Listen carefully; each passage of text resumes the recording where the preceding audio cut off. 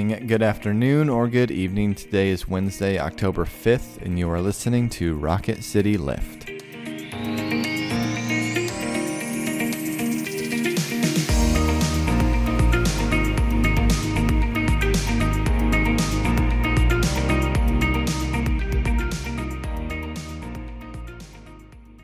Hello all, welcome back to Rocket City Lift. I'm Brett Goodeman. And I'm Tara Bolger. And we come to you 3 times a week to bring a bit of a spiritual lift here today. Today we are going to be in the book of Deuteronomy, looking at a speech from Moses. But before we get to that text, let us begin with a prayer. Let us pray. Gracious God, we come to you this day hoping to hear your word. We're hoping to hear your word of love and compassion to us so that we may turn and share it with others. And so we ask that we would hear and that in hearing we would be transformed. Amen. Amen. Our scripture is from Deuteronomy chapter 30, verses 8 through 14. Listen for a word from God. Then you shall again obey the Lord, observing all his commandments that I am commanding you today. And the Lord your God will make you abundantly prosperous in all your undertakings, in the fruit of your body, in the fruit of your livestock, and in the fruit of your soil. For the Lord will again delight in prospering you, just as he delighted in prospering your ancestors. When you obey the Lord your God by observing his commandments and decrees that are written in this book of the law, because you turn to the Lord your God with all your heart and with all your soul. Surely this commandment that I am commanding you today is not too hard for you, nor is it too far away. It is not in heaven that you should say, who will go up to heaven for us and get it for us that we may hear it and observe it? Neither is it beyond the sea that you should say, who will cross to the other side of the sea for us and get it for us so that we may hear it and observe it? No, the word is very near to you. It is in your mouth and in your heart for you to observe. This is the word of the Lord. Thanks be to God. Brett, this is Moses speaking, but why is he saying this and to whom is he saying it? Thank goodness I literally just taught a class on Deuteronomy, so I'm good to go on That's this right. one. This is Moses' farewell speech. This is at the end of the book of Deuteronomy, and therefore at the end of the book of Torah. The book of Deuteronomy is made up of 3 or 4, depending on what scholar you're reading, speeches from Moses, and the whole arc of the book is Moses reminding the Israelite people of God's faithfulness, of where they've come from through the wilderness, reminding them of the law, and he rehashes through the Deuteronomic law for a while, and then looking to the future for the transition, because Moses will die at the end of this book.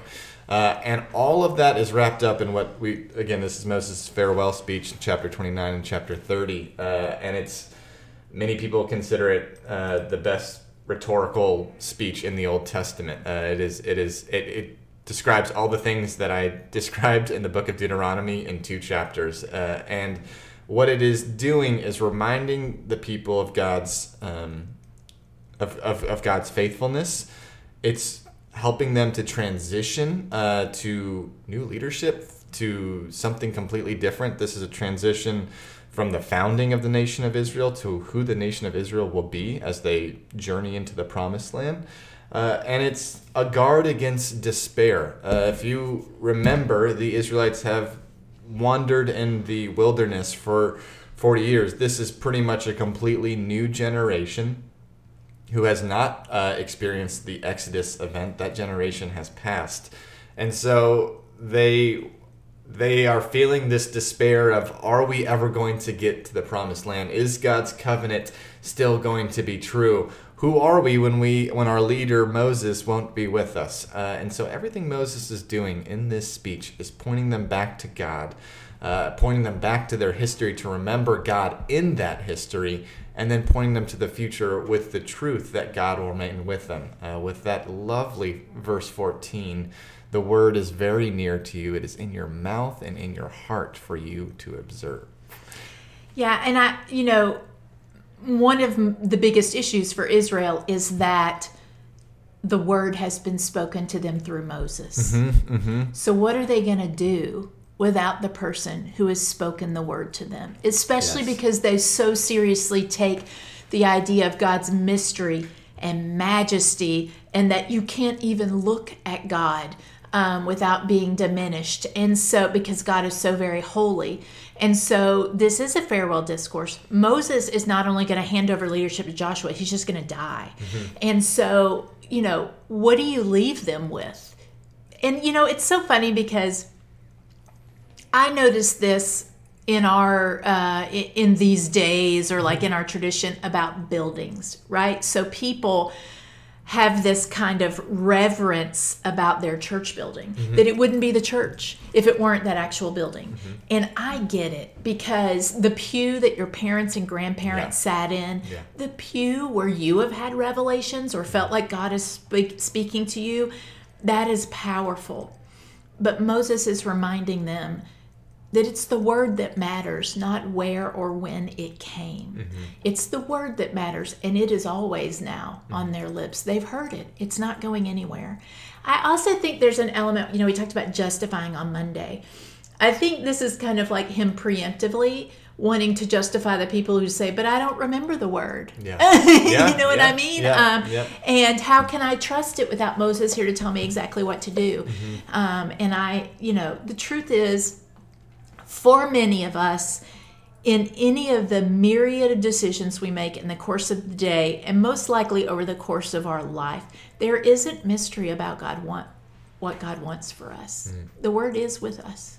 If you have any sort of passing knowledge of who Jesus actually is. Maybe not. Maybe I'm just saying that because you and I are people who are steeped in the Bible all the time. But I do know that it is in your mouth and in your heart. All you have to do is observe it. And I think that's pretty lovely. I think it's super lovely. The word justify is tied to righteousness. You justify yourself to be in right relationship with God, and so to move towards righteousness, which Jesus ultimately justifies us for righteousness. But I love your point to what's happening here of Moses is reminding all the people that they have been justified in this law, in this revelation that God has given them.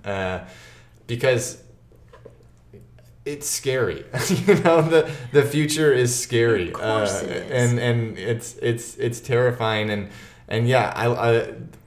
To come back to the church metaphor, there are things that can absolutely enhance our faith, and I think a building can be one of those. And the space that you're in, whether it be out in nature or in that building that your family has been in for generations, that moves and stirs your soul. But also, that isn't it. That isn't the end. That God can still stir your soul when you're in exile in a different place.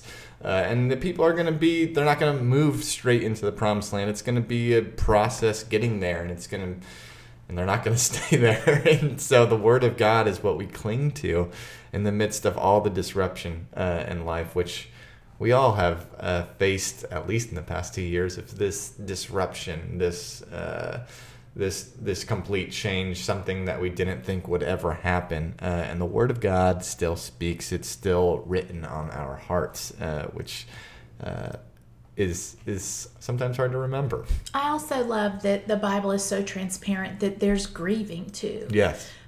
There's grieving when the person who shared the Word with you dies. There's grieving when a building that you have loved so much somehow changes. I think grieving is very real. As you know, Brett, last night I got word that my uncle had passed away, and it occurred to me that my grief is because he was so good to me. That's my grief. That as a kid with kind of this really traumatic childhood, he was this kind of like steady, kind, loving presence. And if I didn't care about him, there would be no grief. But there is. And I think that's okay. We just move through it and trust that God will be in every bit of it.